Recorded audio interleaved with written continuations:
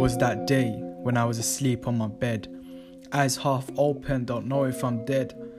Blurred vision and hearing voices in my head. Was it a dream or was it reality instead?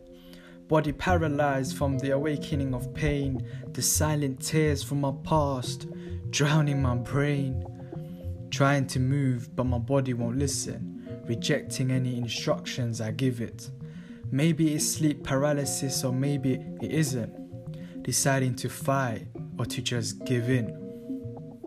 Is it a wake-up call I've been missing? The trembling fear that has risen.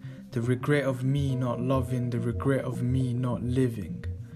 Has my time come? Is this death? Am I proud the way my life was led? I know I'm a failure, I know I'm a mess. No one even would know about my sadness. Why do I sound depressed all the time?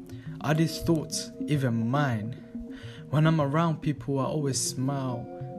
Maybe I'm just out of my mind. I'm trying to lift my fingers, lift my hand up. Feels like my soul is flying but my body won't wake up.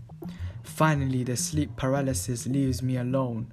After fighting me all on its own. Disappearing, it's completely gone. But I know it will come back to claim its throne.